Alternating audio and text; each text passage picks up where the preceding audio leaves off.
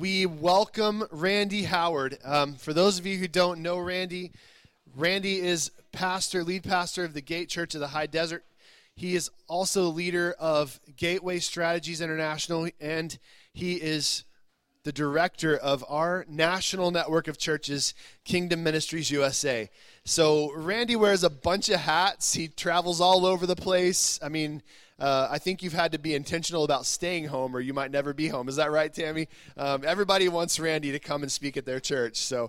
But he has a special ministry, and I want to say this as just from the eldership of this church. We believe in Randy's apostolic gift to build the church, and so I just get really excited when we have Randy come because he's just got a special gift set that always helps me move forward as a pastor, but I think helps us as a church. So, Randy, we welcome you, brother.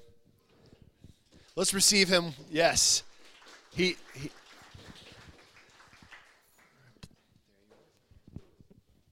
Does this go up any higher?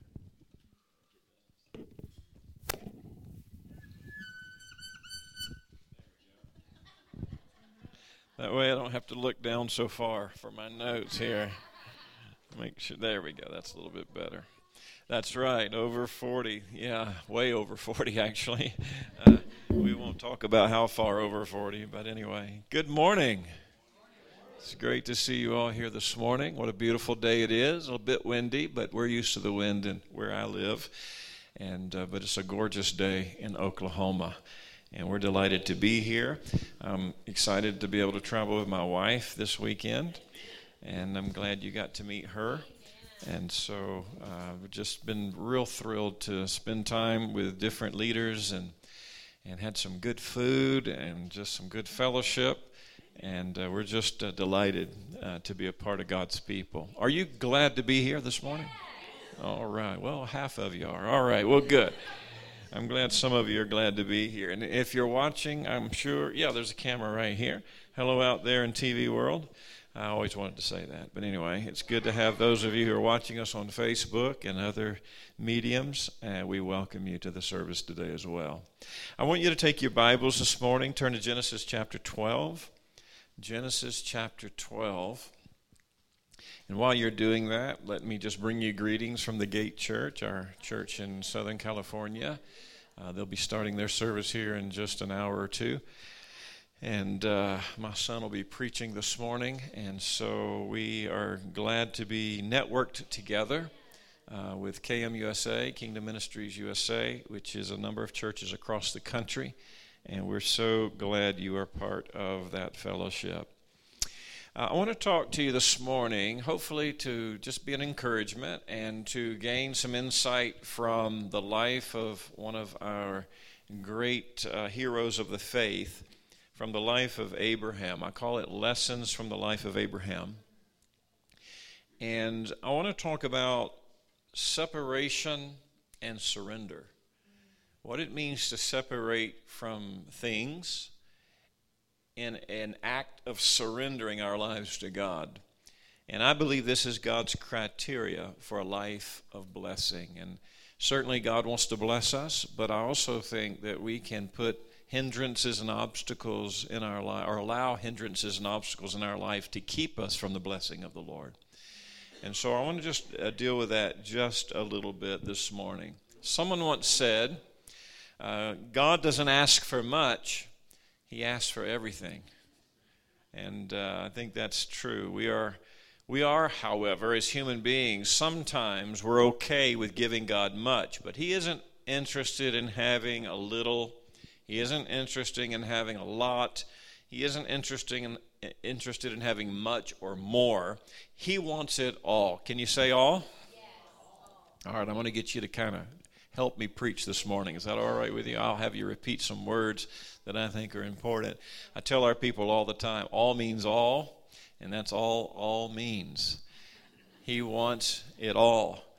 Now, some would think this to be unfair, believing that God has given us what we have so that we can enjoy it. That seems to be our attitude in life too often. But this is to miss the nature of God, and it's to miss His eternal purpose for our lives, for human life. God has not given you what you have for your enjoyment. He has given you what you have so that He can enjoy it through you. Can I get an amen? All right.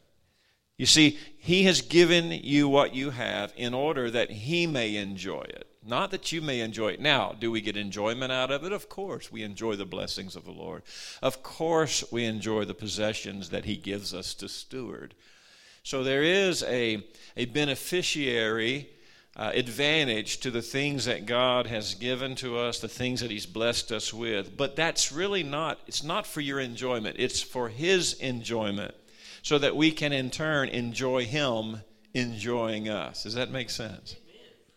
You see, you were made and you were purposed for God's good pleasure. The Bible tells us this. Let me give you some scripture for that. Just listen to these verses. Ephesians chapter 1, verse 5 and 6. It says, "In love He predestined us for adoption as sons through Jesus Christ, according to the purpose of His will." Or another translation says, according to the purpose of His good pleasure. So you were created, you were predestined for God in order for Him to enjoy you. And verse 6 goes on to say, "To the praise of His glorious grace, which He has blessed us in the Beloved." Then Ephesians 2:10 says this, "For we are His workmanship, created in Christ Jesus for good works, which God prepared beforehand that we should walk in them." So again, we are created for good works. We are His workmanship. He has designed us. He has fashioned us. He has made us for His good pleasure. In Revelations 4:11, "Worthy are you, our Lord and God, to receive glory and honor and power, for you created all things, and by you will they exist, and by your hand were they created." So again, creation is for God's good pleasure, not our good pleasure, even though there is pleasure in what God has created for us as well. And then Philippians 2:13 says, "For it is God who works in you, both to will and to work of His and for His good pleasure." So, am I making that point clear enough? So, yet, with all this understanding that we have from Scripture concerning that we've been created for His good pleasure, it's so difficult for humans to still give over everything to God. We delight in what we have. We pride ourselves in what we have achieved on our own. That's just our human nature. And that human nature has to change. I told the men this weekend, I said, our first nature is sinful in the sense that we are in Adam. So what has to happen is our hearts have to be transformed, our minds have to be renewed, so that now we do not operate according to our first nature, but rather to a second nature. So the things of God, the spiritual things of God that have been implanted into our life, gifted into our life, blessed into our life, now have to become second nature for us. So we can no longer delight in what we have. We can no longer pride ourselves in what we have achieved on our own. We can no longer be the possessive race that we are by nature in Adam. But rather, we must take delight and enjoyment in that new nature that God has given to us, so that He can enjoy the new creation that He has made in you and me. Amen? He gets no enjoyment, however, in anything that you have or anything that you do if He doesn't first have you. God wants you for Himself. And He doesn't want just much of you. He doesn't want a lot of you. He wants all of you. Amen? So the hardest thing in the world is to comprehend that our thoughts and our ideas belong to God, that our motives and our actions belong to Him, our time and our talent all belong to God, not to mention our possessions. But too often we reserve these things for ourselves, thinking that we deserve what we have. I've often said to our people, and wherever I go, anything above burning in hell is a privilege. Because in reality, we don't deserve anything in this world. I mean, God could have just, He could have taken Adam and Eve out and completely started over, and none of this would have ever happened. He could have gone a whole different direction, a whole new route, but He chose to deal with us. and to allow human race to exist and to continue to flow forward. But anything that we receive from God is a privilege. And so let us not think of ourselves more highly than we ought. God the Father is calling us to a deeper place in Him. He is calling us to a deeper place of total surrender. He has actually pointed His finger, His divine finger, in the chest of the church, which is us. We are the church. He's pointed His divine finger in the chest of the church, touching us very hard. And He says to us, and these are profound words, stick 'em up. He says, stick 'em up. It's like when you're a little boy, some of us guys will remember, you stuck your finger out and you said, stick 'em up. And we played cops and robbers or cowboys and Indians. But God is saying, stick 'em up. What is He saying? I want you to surrender to me. I want you to put just your hands up. I want you to put your heart up. And I want you to surrender it all to me. And so the finger of God is what we must see today, as He is pointing out to us some significant things. The Bible says in Luke chapter 11:20, Jesus said, if I cast out demons by the finger of God, then the kingdom of God has come upon you. Think about that. If I, by the finger of God, point out demons, in other words, I call out demons, I cast out demons, then you will know because of that act, the kingdom of God has come upon you. The greatest demon in our lives is our carnal flesh, is our selfishness. Would you agree with that? You see, Jesus desires to deliver us from ourselves to the place of full surrender. And by the finger of God, He is dealing with our hearts on a daily basis. That's why crisis comes into our life. Crisis doesn't come because God hates you or He doesn't love you or like you. Crisis doesn't come in our lives for those reasons. Crisis comes into our life in order to point out in our lives what is wrong with us so that we can become pure of heart and we can become holy before a holy God. Are you hearing me this morning? You see, by the finger of God, He's dealing with our hearts, He's dealing with our flesh, He's dealing with our selfishness each and every day so that we might come to a place of experiencing the fullness of His kingdom blessing. A great example of all that I've said thus far is the life of Abraham. He had much difficulty in his life, but every difficulty he went through, every crisis that he experienced, every chaos and all the confusion that marked his life, he had to go to another level of surrender where he gave his heart once more fully over to God. And so I want to look at Genesis chapter 12, and I want us to begin there. And I want us to begin to, as we chart the course of Abraham's life, I want us to identify some things in our own lives that may need to be dealt with as we are also totally surrendering ourselves to God. In Genesis chapter 12, it says, now the Lord said to Abram, verse 1, go from your country and your kindred and your father's house to the land that I will show you. And I will make of you a great nation, and I will bless you and make your name great, so that you will be a blessing. I will bless those who bless you, and him who dishonors you I will curse. And in you all the families of the earth shall be blessed. So Abram went as the Lord had told him, and Lot went with him. Now I want you to pay close attention to that, because we're going to come back to that here in just a few moments concerning Lot. Now, God told Abram, who became Abraham later, but at this point his name was Abram, to leave his country and his kindred. Now, you may be familiar with this story, but that's fine. Sometimes we can see stories and we read it for years and years and we point out certain things, but then we read it again and we see different sides of the story that speak to us where we are. And that's what I want to happen today. But what God told Abram was to leave his country and his kindred. He said, I want to bless you. But the reason he asked him to leave his country and his kindred, his family, and that which was all a part of his life, was because God wanted to bless him, and he knew that there were some things that could stand in the way of the blessing, could stand in the way of the purpose of God. Again, what does God want to do? God wants to enjoy the things that he's created through Abram. He wants to enjoy Abram. He wants to enjoy his family. He wants him to enjoy the journey that Abram's going to go on, that God's going to take him on. God wants to enjoy the plans and the purposes that he has now for this man and his whole future. But he also knows that he can't enjoy him if he can't bless him.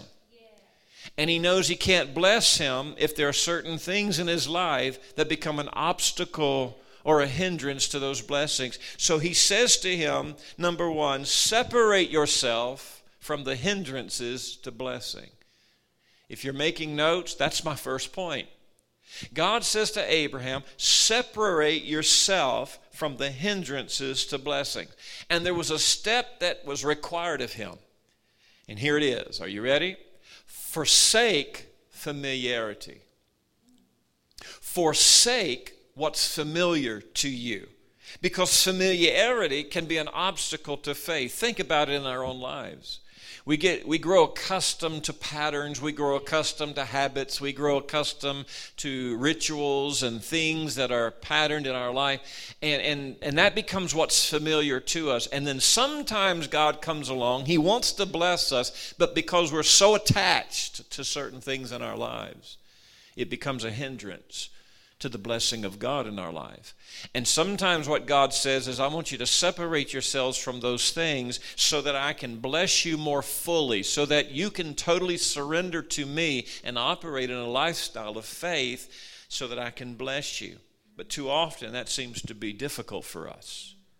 Familiarity is our comfort zone. It is our security blanket. We develop certain patterns in our lives that become comfortable, and then when God challenges us to change, and by the way, God is challenging us to change every day of our lives. Paul was the one who teaches us that. Paul says, I die daily. What was he saying? He's saying, I've got to die today to the way I've been living so that I can find a new path today in God. In other words, a freshness in God today that I didn't have yesterday. And tomorrow, another level of freshness will come into my life. Every day, God wants us to change. And we're being conformed, we're being molded, we're being shaped further into the image of God. Are you still out there? Amen. All right. So this is the challenge. We are challenged to move sometimes in different directions. And it pains us to do that because we've grown accustomed to the places that we are. Often we put off what God speaks because of this comfort in our lives. And God is saying, listen, don't be afraid of change. Don't be afraid of the transforming process that I am working out in your life. And sometimes it takes crisis in our life. And what we do is we try to resist, we try to avoid the crisis, we try to avoid the challenges and the chaos in our lives instead of embracing it in faith, because that's the only way you really can, right? Is to embrace it in faith, to trust God, to believe that He knows what's better for you than you know for yourself. And so with Abram, he is challenging him to leave that which is familiar, to get away from this land, to get away from your kindred. He says, get up and move. Don't stay in comfort. Don't stay in safety. Don't stay in the surroundings that are familiar, because I want to bless you and I want to move you from this place so that I can fully bless you in every conceivable way. But that takes faith. Everybody say faith. Faith. What is faith? I was talking to the men over the weekend as well about this. And I said, faith for me, this is how I define it, is focus. It's focus. Faith is the substance of things hoped for, the evidence of things not seen. But the substance and the evidence are the things that we must focus our attention on, even if we can't see it with our human eye. We focus on the source of power in our life. Who is that? Of course, it's the Lord. He is the strength of our lives. He is the one who will make all things new for us. But we must keep our focus on Him, which means we have our faith and our trust in Him and Him alone. And so faith is often hindered by familiarity. Focus on God sometimes is distracted because we are focused on that which is familiar, that which is comfortable. We have our eyes locked in on the things that we enjoy, as opposed to sometimes getting our eyesight on the things that God enjoys. And we have to discern and differentiate between the two. Faith is often hindered by familiarity, which then requires, here's something else, spiritual flexibility. That's what we need in our lives. And the only way that you can be flexible in the Spirit is by the Word of God working in your life. It's like, I use this example sometimes about being limber. Being limber, you got to get up, you got to exercise, you got to move sometimes to get the blood flowing. And when the blood is flowing, it lubricates your internal organs and all that's within you so that you can be more flexible. If you take a stiff piece of leather and you want to make it flexible, what do? You take some oil and you oil it down. And that's what the Holy Spirit is for. The Holy Spirit is the lubricant source of power, spiritual power in our lives, which makes us flexible so that we can literally move our eyes better away from that which is familiar and see the things that God wants us to focus on. Does that make sense?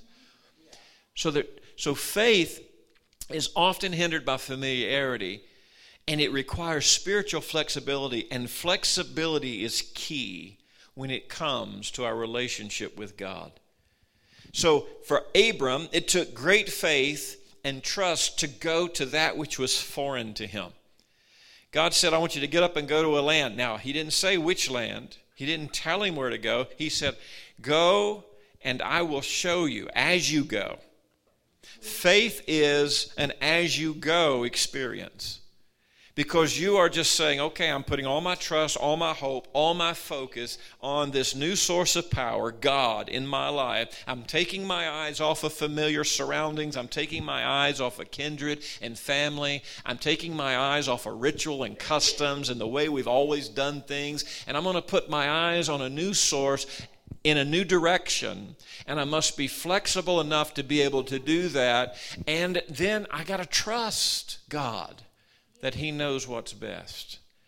And so God told him to get up out of here, this strange land, get up out of this strange land, and how scary must that have been for him to go to a foreign place, a place unfamiliar. It's so difficult for us to follow after God when he instructs us, especially when he doesn't give us the full details. You ever prayed and God tells you to do something and then you go, okay, and then you're asking him a follow-up question. Okay, you're telling me to do this. Now, tell me all the details as to how I'm supposed to pull this off. And God says, no, I'm not going to tell you the details.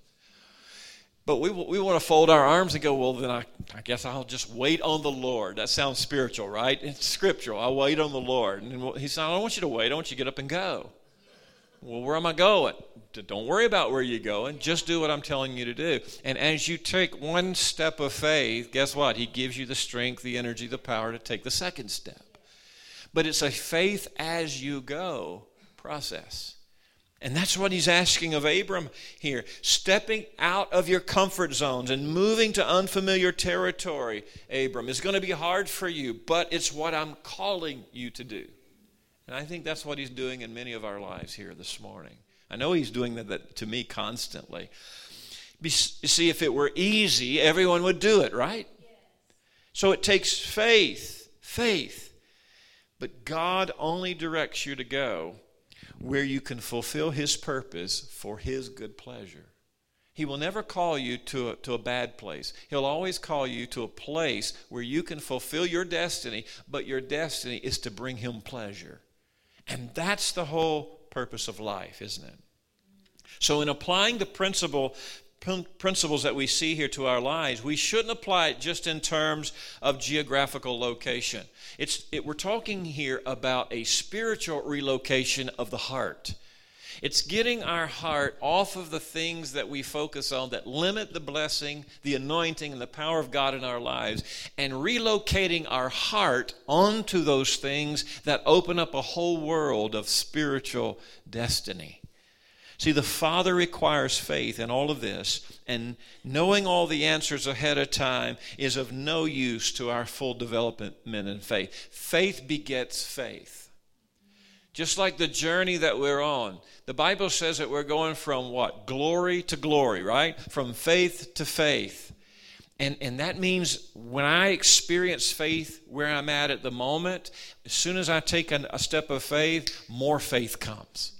And faith builds faith. It's like muscles. The more you work out with weights, the stronger you get, the more muscle mass you gain. And that's exactly the way faith is working in our lives. God wants to give you all the faith that you can handle, but you can only handle so much at the place where you are. You've sometimes got to move to get more.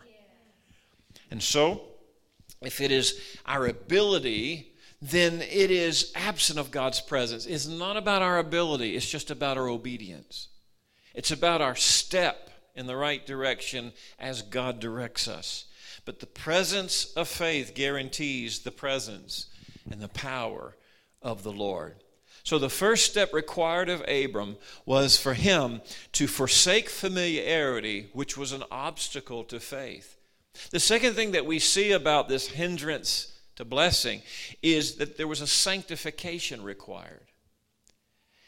And that was to abandon idolatry.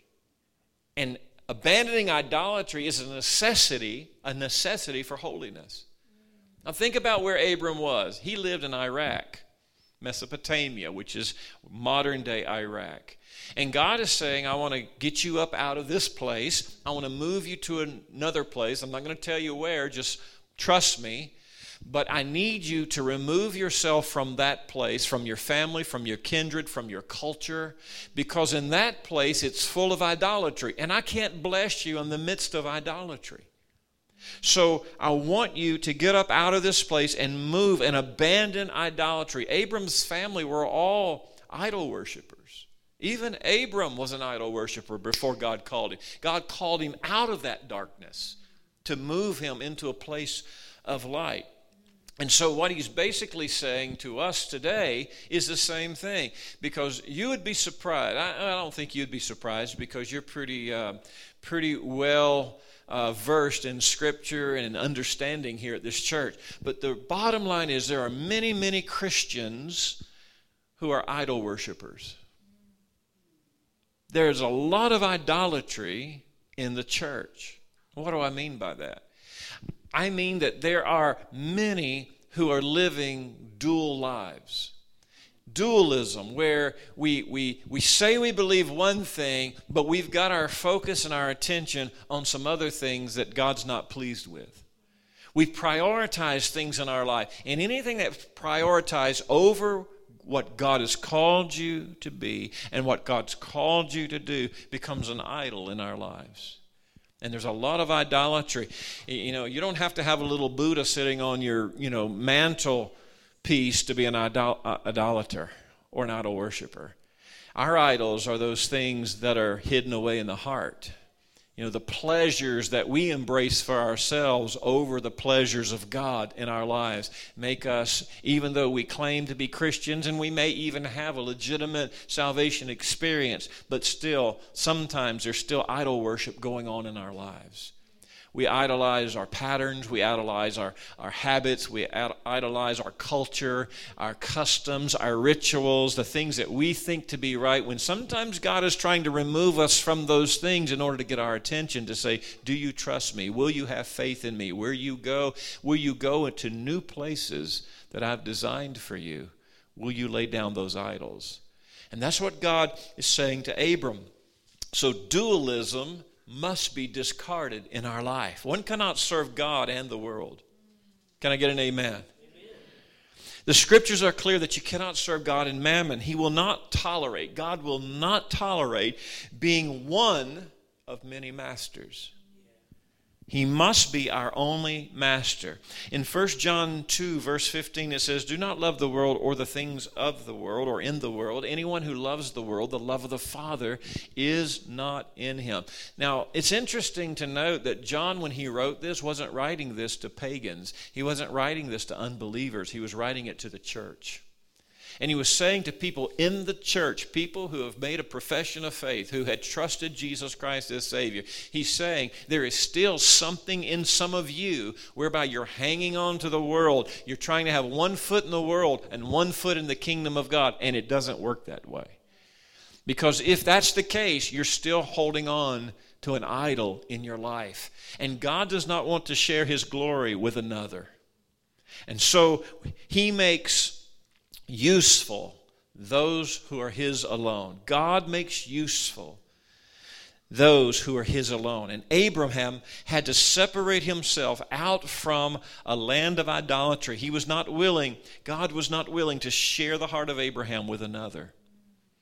And he could not depend upon his heritage. Abraham could not, for success or familiar surroundings or customs or practices. He had to abandon all that he ever knew in order to embrace all that God wanted him to know. And so God wanted him to depend totally upon his power and upon his leadership in life. So dualism had to be discarded in Abraham's life for him to be fully blessed and used for the purposes of God. Same is true of us. Come on, look at somebody and say, Pastor Randy's right. Go ahead. Go ahead. Come on. Talk to each other. All right. This is our break. This is our intercession here. All right. Secondly, deism must be discarded and denied.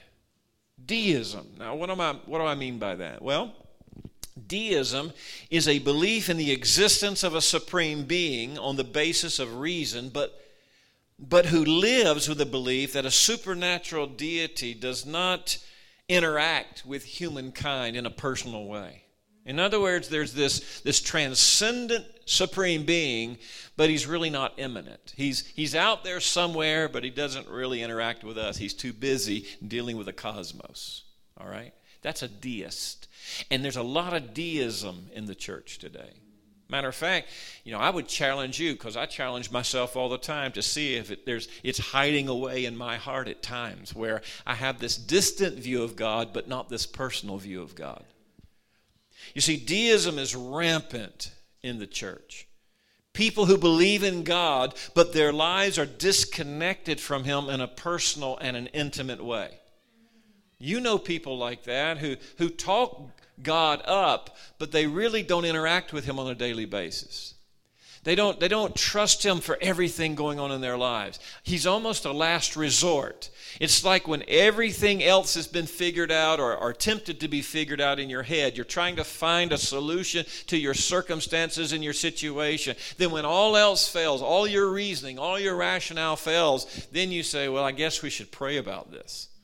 Right? Prayer becomes the last resort, as opposed to the first thing we should submit our lives to is a personal, intimate, present reality of God by his Spirit in our lives.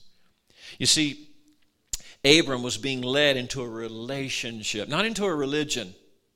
Abraham wasn't being led into a religion. God wasn't taking him to a foreign land to develop this new ritual, this new culture. Now, some of those things emerged over time, but really the main thing God was doing was leading this man into a relationship with himself. Why? Because that's the only way God can have pleasure from us, is through an intimate personal relationship with us. And so he didn't want him to be deistic. He didn't want Abraham just to believe that he was some supreme power that was untouchable somewhere out there on the edge of the universe, but rather that God was going to be able to enjoy this man, and this man was going to be able to enjoy this God, and they were going to have this fruitful relationship that was going to produce something glorious. And it's all spelled out in Genesis chapter 12, the first few verses of what God wanted to do through him as he enjoyed him. So this type of relationship is required in order to truly experience the blessing of the Lord in our lives, is to have that intimate encounter with a holy God. Can I get an amen? So he says, remove yourself from the hindrances of blessing. All right, all of that I just said was all point one. Point two, here's something else we learn from the life of Abraham. God wanted Abraham to remove himself from self-determined ideas. Remove yourself from self-determined ideas. No matter how good those ideas are, they are self-determined. Abraham was instructed to leave his nephew Lot. In other words, remove yourself from Lot's influence and your own ideas and your own plans for him. Now, we have to go back and try to figure out, why did Abraham take Lot with him in the first place? Well, you see, when Abram was called of God to leave his land, he was already 75 years old. And Abram was rationalizing and reasoning out the idea of having a successor. And he's already up there in age, so he already was making his own plans. He was already having ideas that were self-determined rather than seeking the counsel of this new God in his life. He had made some determinations in his life. I call it a natural remedy, an obstacle to overcome. Lot was a natural remedy for Abraham. He figured he needed to make provision for his own future. Isn't that what we do sometimes? We make provision for our own future by coming up with natural remedies before we ever consult God and ask Him, what do you want for my future? What road do you want me to travel down? What kind of provision have you made for me, God, as opposed to me trying to figure out my own provision and then calling it God? Isn't that what humans often do? We come up with our own solutions and say, oh, God gave me that solution. Well, did He? Maybe, maybe not. We have to really be careful with that sometimes. You see, Abram had a certain view of Lot. Having no son, Abraham thought highly of Lot, even to the point of being a possible heir to all that he had. And so as Abraham grew older, the idea of Lot became more and more inviting. You see, that's what we do. We come up with these self-determined plans, schemes, ideas, and we think, well, surely God must have gave me that because this is a good idea.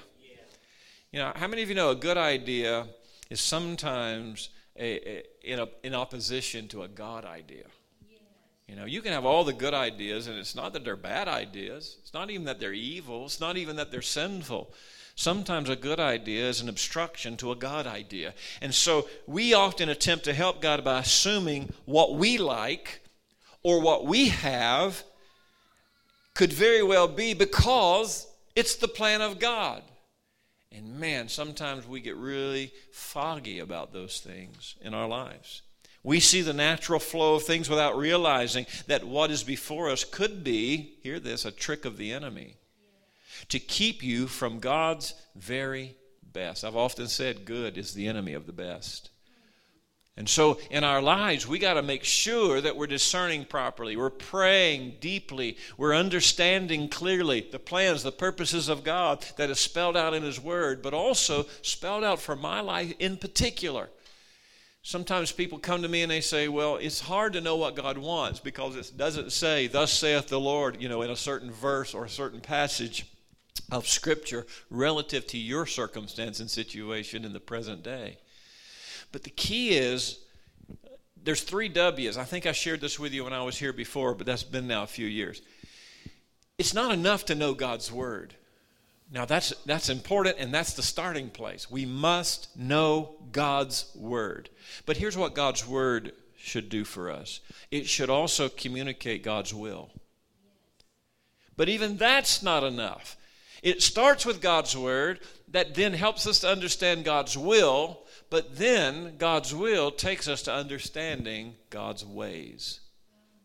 See, God's ways can only be understood through an intimate, personal relationship with Him. You know, my wife's here, which is good, so I can use her as an example. So, you know, when we first met, we expressed words. We began to learn about each other through words, right? Communication.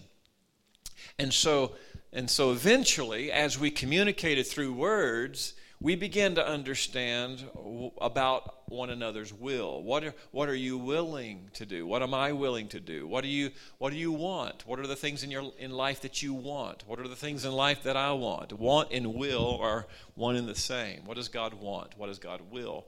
What does Tammy want? What does she will? What does Randy want? What does Randy will? So words led to understanding each other's will and wants.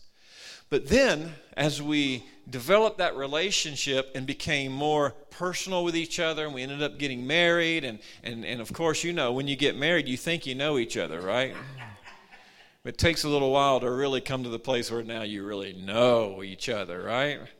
But as we got to know each other, we began to now know each other's ways.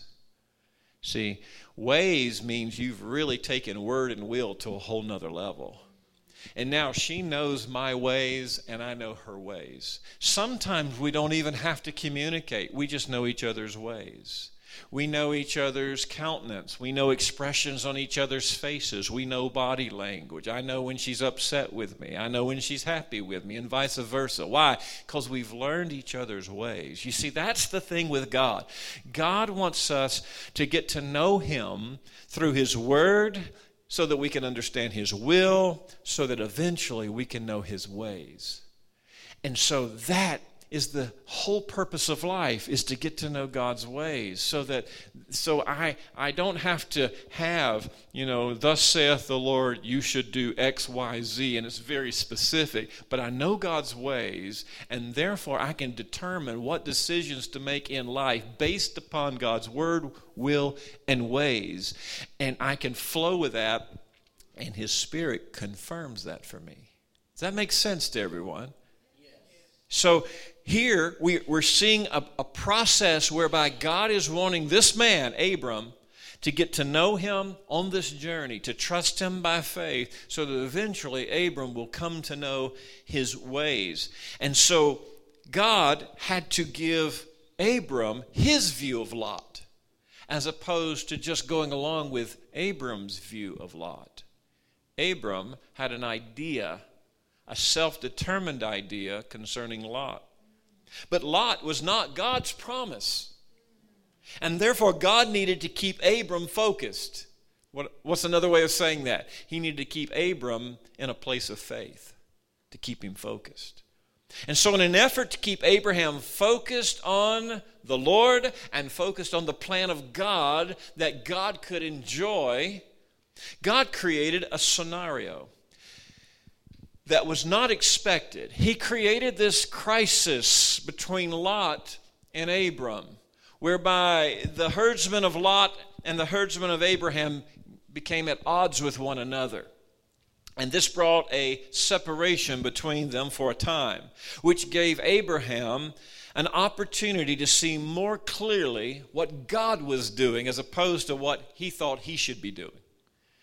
And sometimes, again, as I said earlier, that's why crisis and calamity comes into our lives. Because it's one of those ways that God says, I'm going to put a stop to your self-determined ideas because you think it's me, when in reality it's not.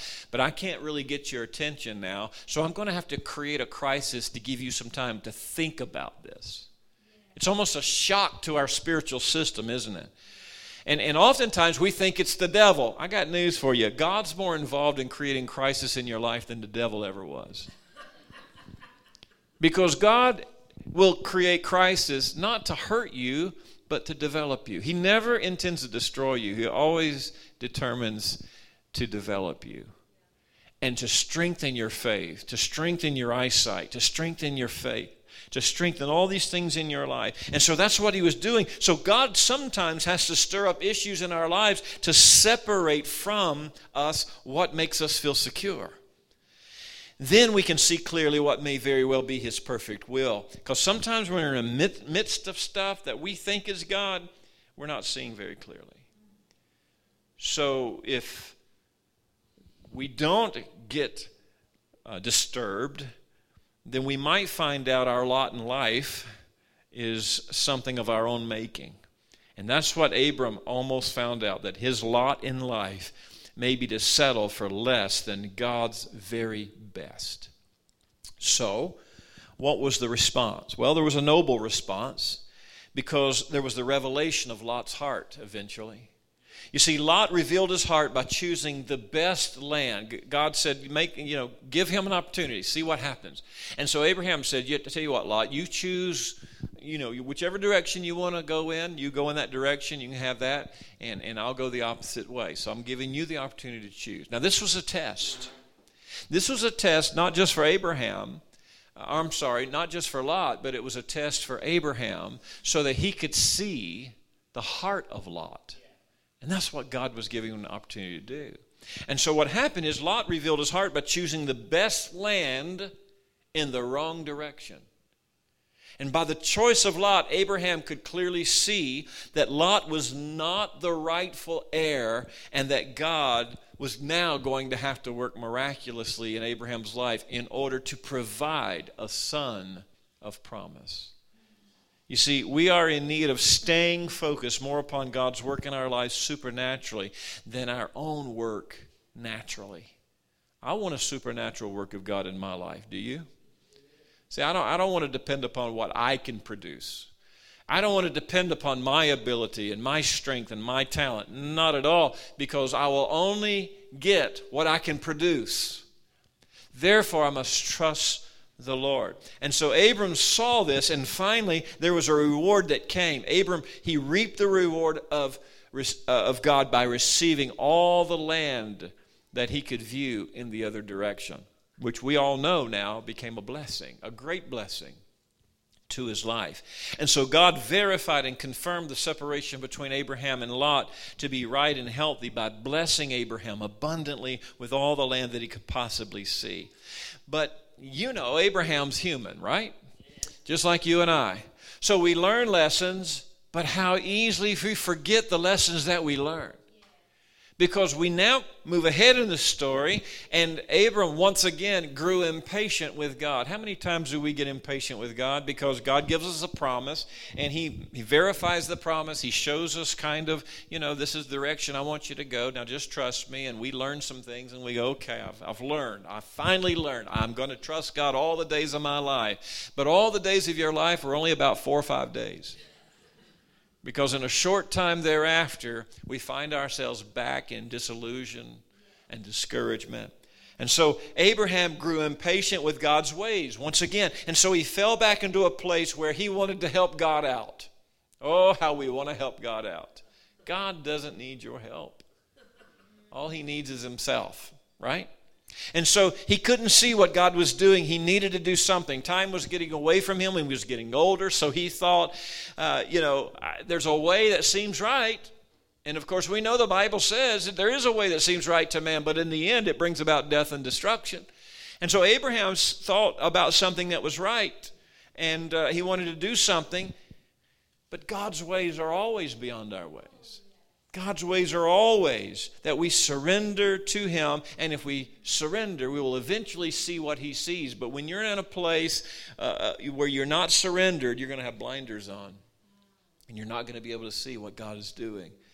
And Abraham soon discovered this, and I'm sure he was quite embarrassed by his own actions, trying to preempt God.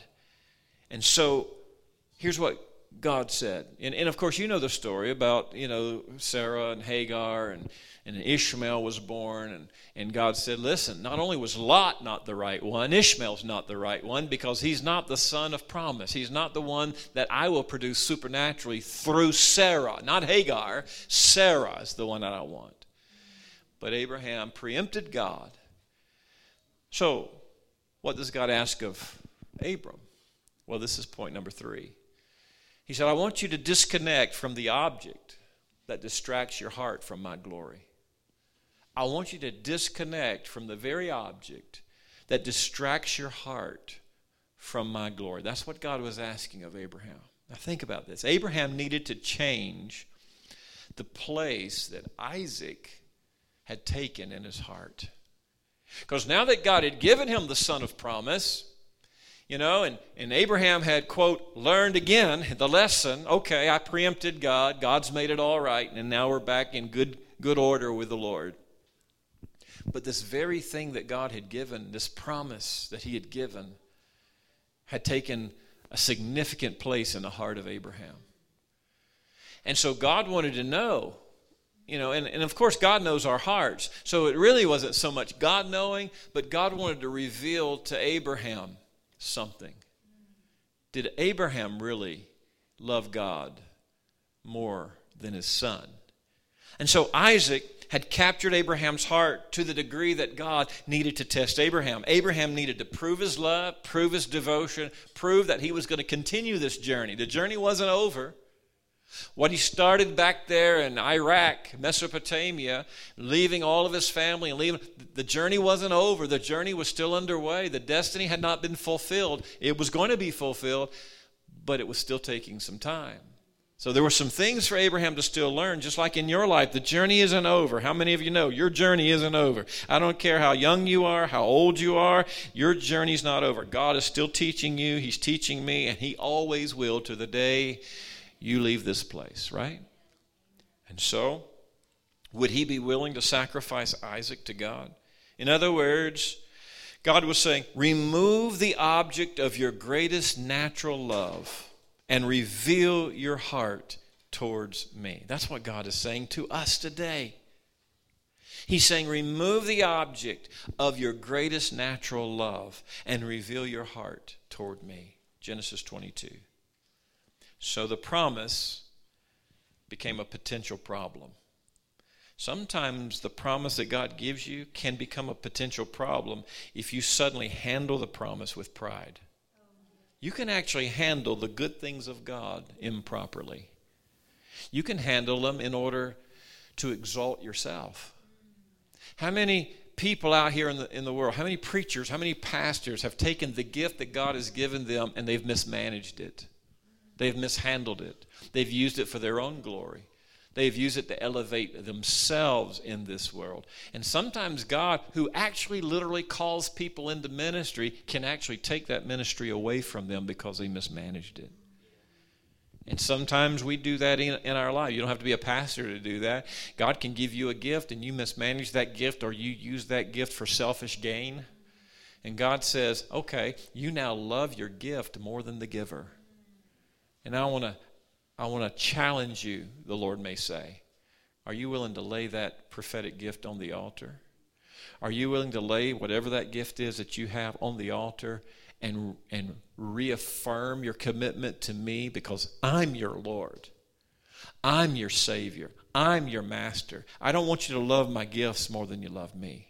That's what God says. And so that's what he was saying to Abram. The promise had become a potential problem. Isaac was the son of Abraham's old age, and therefore a potential point of pride. I mean, come on. When you're that old and you're having kids, for a man, that's pretty, hey, man, look at me. I'm all that still, right? Could have been a point of pride. So if the promise becomes a point of pride, God can intervene and make the necessary changes that will certainly guarantee his glory. In other words, if you become so possessive of the promise that the purpose is negated and the plan of God is hindered. Sometimes in our lives we become arrogant with words of prophecy or spiritual gifting that the purpose for the endowment are misplaced. And this then robs God of glory. See, everything in your life, everything you've been given, all your possessions, all your gifts, all your talent, it's like we said at the beginning of this message, it's not for your good pleasure, it's for his good pleasure. Isaac wasn't for Abraham's pleasure. Isaac was to fulfill the purpose of God. It was to continue the promise. It was to continue the seed. It was to develop what Genesis 12 said, this nation that's going to bless the earth. And through this nation, the Messiah would come and save sinners from their sins. Amen.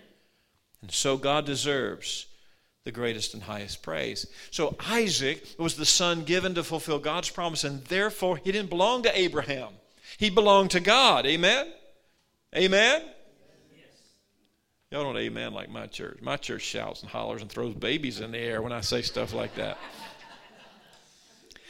So Isaac was given for God's good pleasure. Perhaps Abraham lost sight of that early on. That led him to reorient his mind toward, he had to be reoriented toward what God wanted.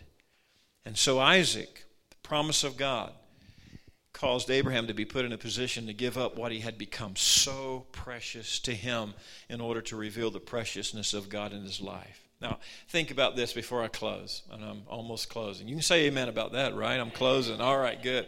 Yeah. So, prior to Isaac, Abraham and God had a unique relationship that could have been affected by Isaac's arrival. See, and that's what God is not going to let. God does not want anything to hinder his relationship with you. And he certainly doesn't want anything to hinder your relationship with him. And so God works to keep the pathway between he and you clean and clear. And so that's why sometimes life becomes problematic, because of the issues that we make, not what God makes. It's the issues that we make out of our lives. And so the path became a painful process for Abraham. God required of him to give up what had become so precious to him.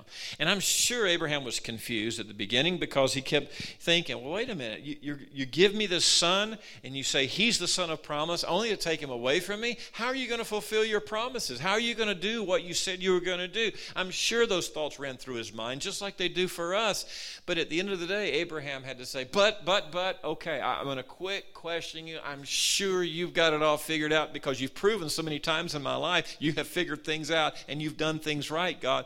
So based on experience, I have no alternative but to trust you. Isn't that what God wants us to do? Listen, how many times has he rescued you? How many times have he saved you and pulled you out of difficulty and of pain and of tragedy? And we go back into it only to question God, and then we have to stop and go, whoa, wait. I've seen him work in my life time and time and time again. What makes me think he can't do it one more time? Right? He can. He will, because he loves you that much. He loved Abraham. He loved Isaac. And so God's requirement is painful sometimes, but it's painful because we're still in the flesh.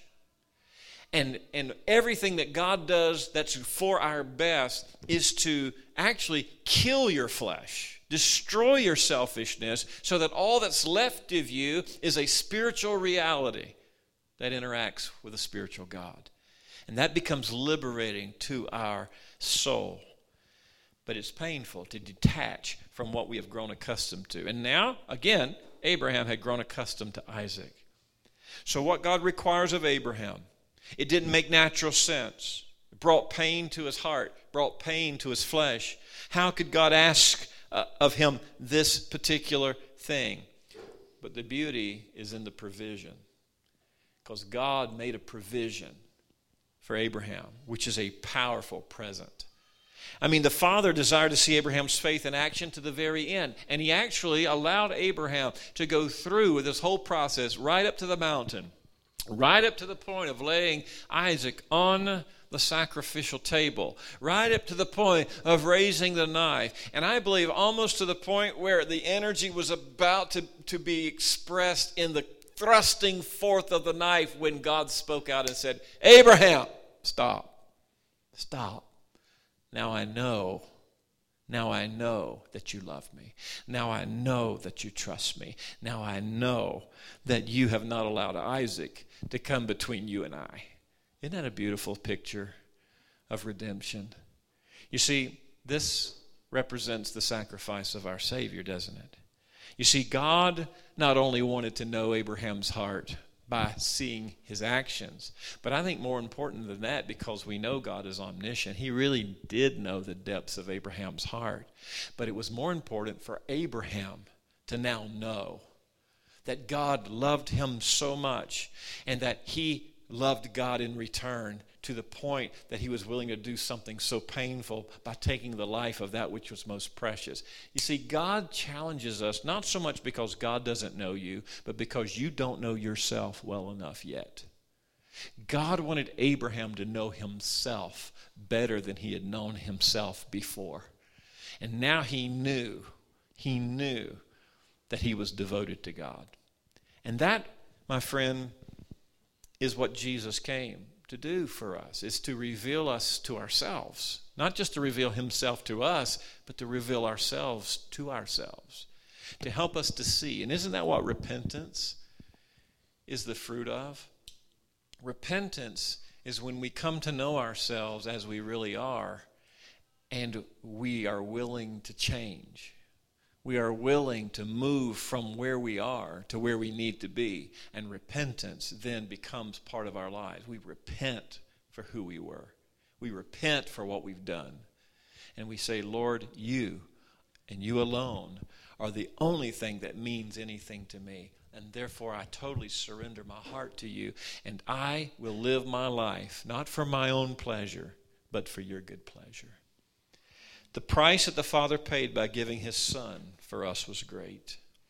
The lives that we live are an indication of how grateful we are for the sacrifice of Christ on the cross. You see, our lives must be lived in gratitude. I think from that point forward, we see in Abraham a life of gratitude, a life of thankfulness because of the journey that God had taken him on.